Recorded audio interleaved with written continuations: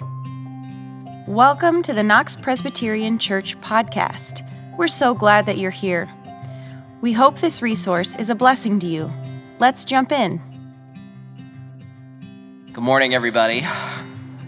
My name is David Bruner. If you don't know me, I'm one of the pastors here at Knox. I'm so glad all of you are with us today, those of you here in person, and those of you watching online as well. I want to wish all the dads in the congregation a happy Father's Day today. We're glad you're sharing this day with us. As many of you,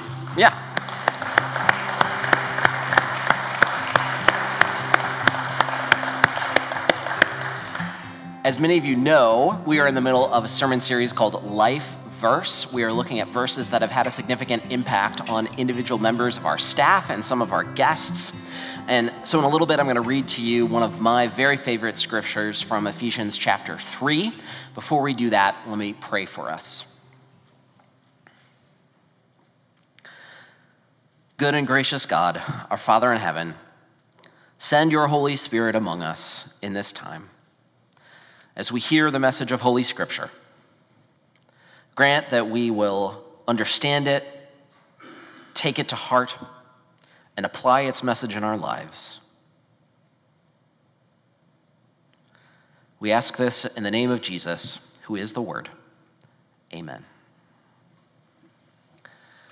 Ephesians 3 says this: "For this reason, I bow my knees before the Father, from whom every family in heaven and on earth takes its name. I pray that according to the riches of his glory, he may grant that you may be strengthened in your inner being with power through his Spirit, and that Christ may dwell in your hearts through faith as you are being rooted and grounded in love. I pray that you may have the power to comprehend with all the saints what is the breadth and length and height and depth, and to know the love of Christ that surpasses knowledge, so that you may be filled with all the fullness of God. Now to him who by the power at work within us is able to accomplish abundantly far more than all we could ask or imagine. To him be the glory in the church and in Christ Jesus to all generations forever and ever. Amen." This is the word of the Lord. Many years ago, I was at a friend's wedding, and I started chatting with a person I didn't know. And she asked me what I did for a living, and I told her that I was a pastor, and she got a look on her face. And when you're a pastor, you see this look a lot when you tell people who aren't part of your church what you do. It's a look that says, "I grew up in the church, I am now skeptical about religion, and I want to know if you are crazy." She didn't wait 5 seconds before she leaned across the table, looked at me the way a bird of prey looks at a field mouse, and said, "So what does Christianity mean to you?" Yeah, exactly. That was my reaction. I had a cocktail in one hand. We were about to begin dancing in half an hour, and I had to explain to this dear person what Christianity meant to me. And I was very lucky in that moment because I wasn't sure what I was going to say, and so I said, and then I blurted something out, and I said, "I believe that God's love is the most powerful thing in the universe. I believe that God's love is the most powerful thing in the universe." And when I was driving home in the car later that night, I said to myself, that was not a half bad answer. Especially considering the situation I was in, right? I'm sure there's a better way to define the gospel, but as far as coming up with a brief answer off the top of your head, it's pretty good. And in retrospect, I think this passage, the passage from Ephesians 3 we just heard, was rattling around in my head.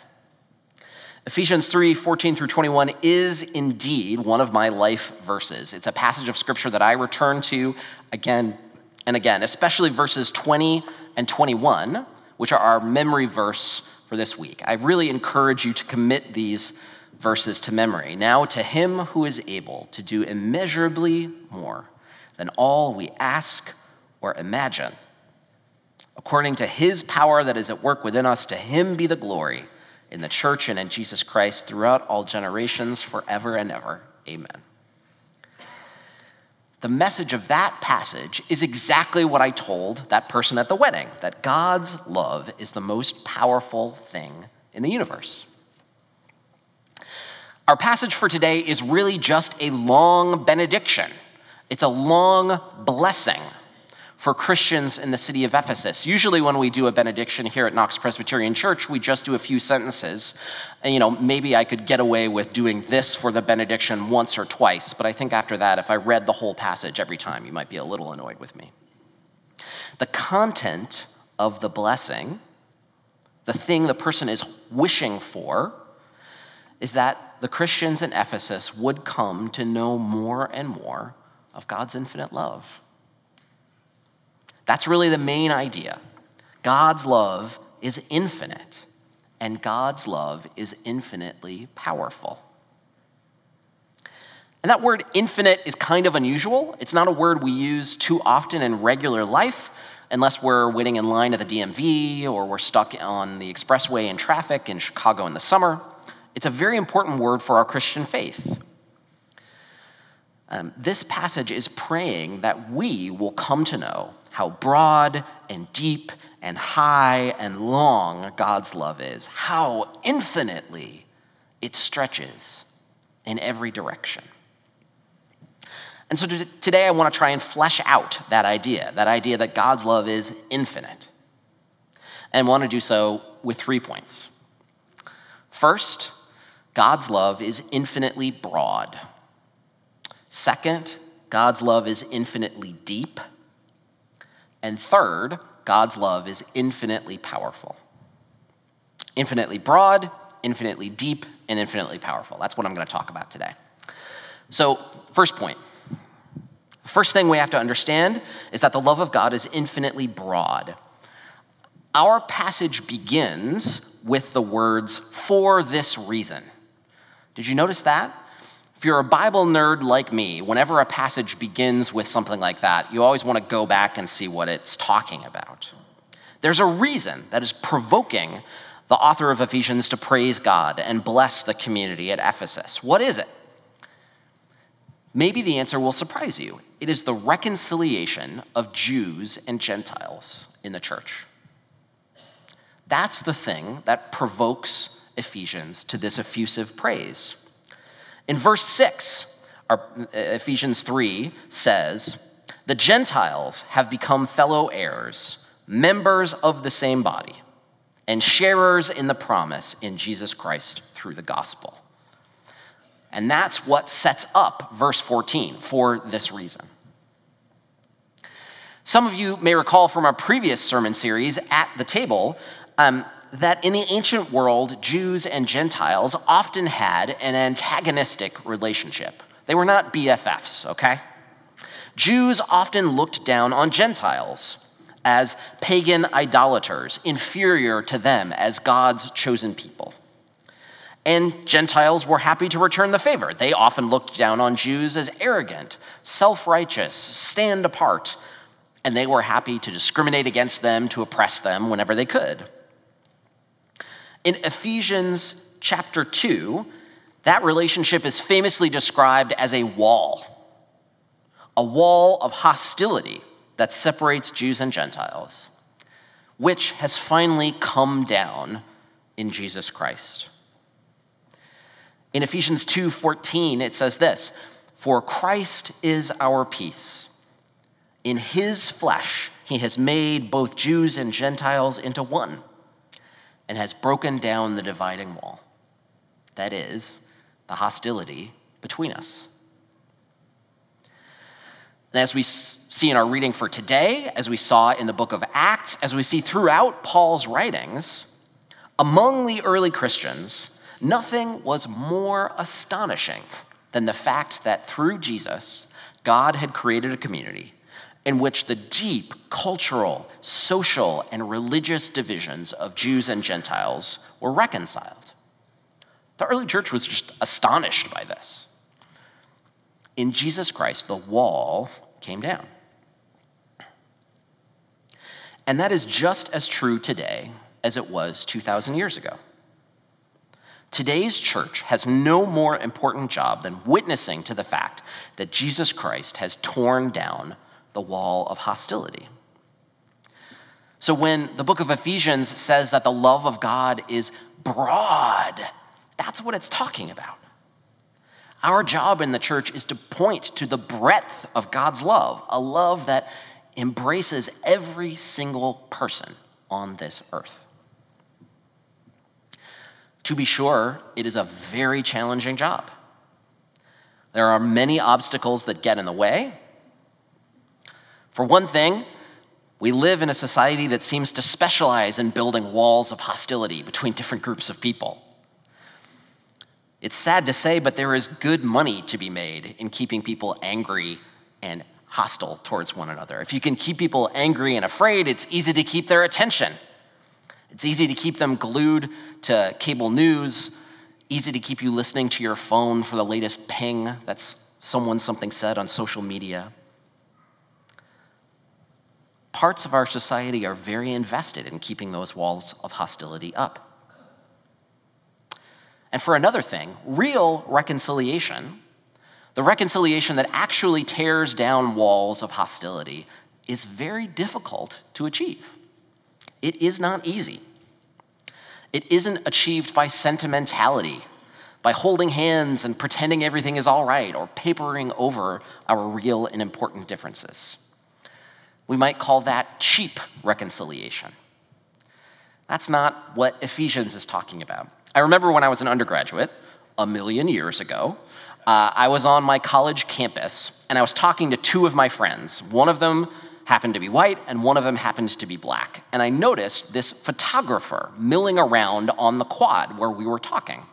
I'd never met this person before. She came over and she said, "Hi, I'm taking photographs for promotional materials for the college.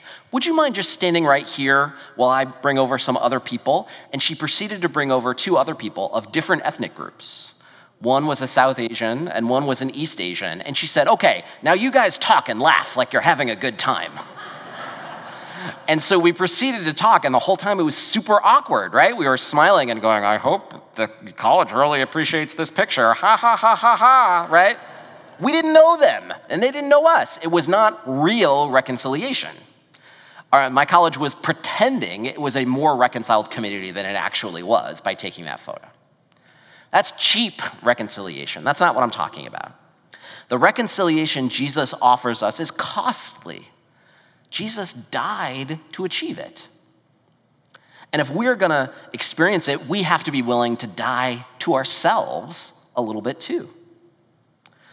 We're going to have to die to our own selfishness and stubbornness, die to our own self-centeredness and ignorance. We're going to have to die to the part of each of us that says, we can get along as long as you are exactly like me. We can get along as long as you don't disagree with me about anything important. That job of proclaiming reconciliation in Christ, proclaiming the breadth of Christ's love, is so important today. Our job is to proclaim a love that is so broad and so wide that it can tear down every wall. It can tear down the walls separating races and cultures and ethnicities, black and white, Asian and African, Latin American and European. Those who came to this country on the Mayflower, those who came here from Ellis Island, and those who came here 3 weeks ago. The love of Christ is broad enough to embrace every social and economic status, those struggling to get by and those who retire early, those who drive Lexuses and Teslas and those whose cars barely work. The love of Christ is broad enough to encompass men and women, straight and queer, Republicans and Democrats, and here's where it gets really serious. The love of Christ is broad enough to encompass people who drive in the left lane at 25 miles above the speed limit and those who drive in the left lane at 5 miles below the speed limit. The love of Christ is broad enough to encompass those who set the thermostat at 68 degrees and those who set it at 74 degrees. And if you've ever been married, you know that's a brutal disagreement. Wherever human sin puts up a wall to keep some group of people out of God's kingdom, we're going to find Jesus Christ at work tearing down that wall. I love this poem by a man named Edwin Markham. It goes like this. He drew a circle that shut me out. Heretic, a rebel, a thing to flout. But love and I had wit to win. We drew a circle that took him in. So our first job is to witness to the infinitely broad love of Jesus. The second thing that's going on in this passage is the testimony that God's love for us is infinitely deep. Infinitely deep. You know that saying that like 70% of an iceberg is below the water? That's why you don't want to run into an iceberg in a boat, because as big as it is on the surface, it's actually much deeper. People are like icebergs. You know that? 70 or 80% of us is below the surface. In our interactions with one another, we may see some of what's on the surface, but there's always way more going on underneath. And sometimes these are good parts of us, but often it's the bad parts, right? The parts we're not proud of. The parts we keep private and show only to our intimates and close friends. Our anger and resentment, our passionate desire and ambition, our exhaustion or indifference. We often try not to show these parts of our lives to people at work and at school and often at church. I was reminded of that reality this week because my lovely wife was away on Go and Serve. She had a fantastic time. We were able to talk a little bit during the week. She loved being there. I was at home with the kids. I don't know if you can tell from my general vibe, but I am not the neatest member of our family.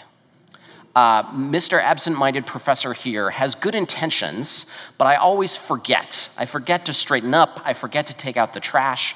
I woke up one day this week and I had forgotten to run the dishwasher and I had forgotten to make coffee. It was a terrible situation.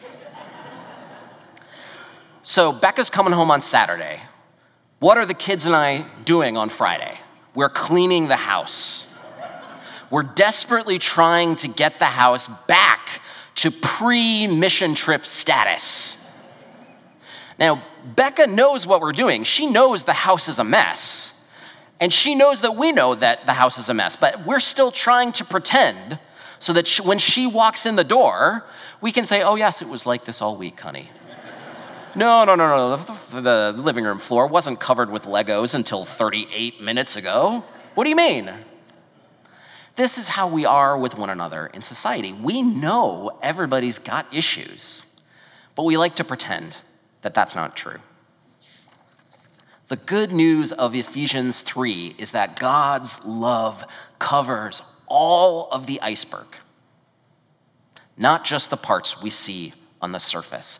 It covers all of us, not just the good parts. Not only are we unable to hide our real, actual lives from God, but we don't have to.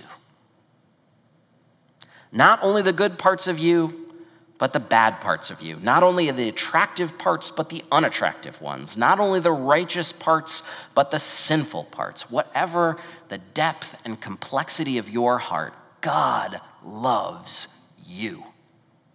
Amen? Amen. There's not a single person on this earth that measures up to God's standards. But God loves us all anyway. Isn't that incredible? In those amazing words of the Apostle Paul, I quoted in the forgiveness a few minutes ago, while we were still sinners, Jesus Christ died for us. Jesus did not wait for you to get your act together and only then decide to start loving you. He loved you before you knew anything about him, and he loves you still. How many of your kids had a special blankie when they were little? Raise your hands. How many of you are adults and still have a special blankie? Okay. Well, maybe. Robin's not sure. We'll see. So my niece has one of these. She has a special stuffed cow that is called her moo-moo that goes with her everywhere. And Becca had one when she was a kid. It was just her blankie. It went with her everywhere. There's a famous story in the Sanders family about how they went to Disneyland and they left it there. And they realized when they were 2 hours away, and then they had to turn around and go back to get it because the world would come to an end. These things are very important. And I saw Becca's blankie once, because it was still floating around when we got engaged. And it had originally been like this big, right? But it was tiny, and it was frayed, and there were stains of mysterious provenance all over it, and it was kind of starting to come apart. And it was just the most well-loved object I've ever seen in my whole life. Now, you guys know where this sermon illustration is going. You guys are like that blankie. You may be frayed. You may be imperfect. Sometimes you may be close to coming apart. But you are well-loved by Jesus. And our job in the church is not to straighten ourselves up, make ourselves perfect so that we then can be loved by God. It's simply to accept that we are loved by God just the way we are.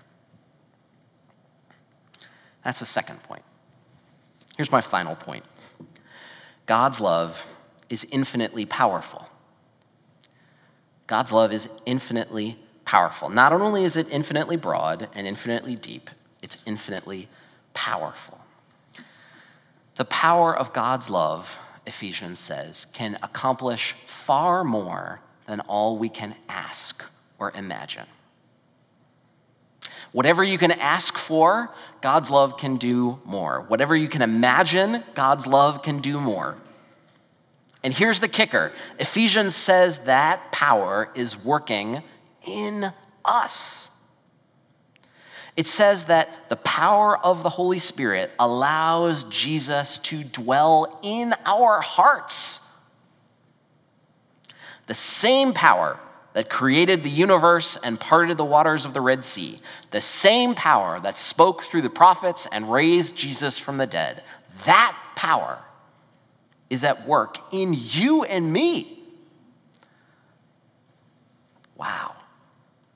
As imperfect as we are, you and I in the church have been chosen by God to be his ambassadors, to be dwelling places for the Holy Spirit, to be a sign and instrument and foretaste of God's kingdom. If we let it, God's power will change us so that we can become more and more of just that, more and more of a sign of God's kingdom, more and more of an ambassador for Christ. Because, friends, God loves us just the way we are. But God's love never leaves us where we are. Now, when you start talking about God's power and how it can change us, people sometimes get the wrong idea.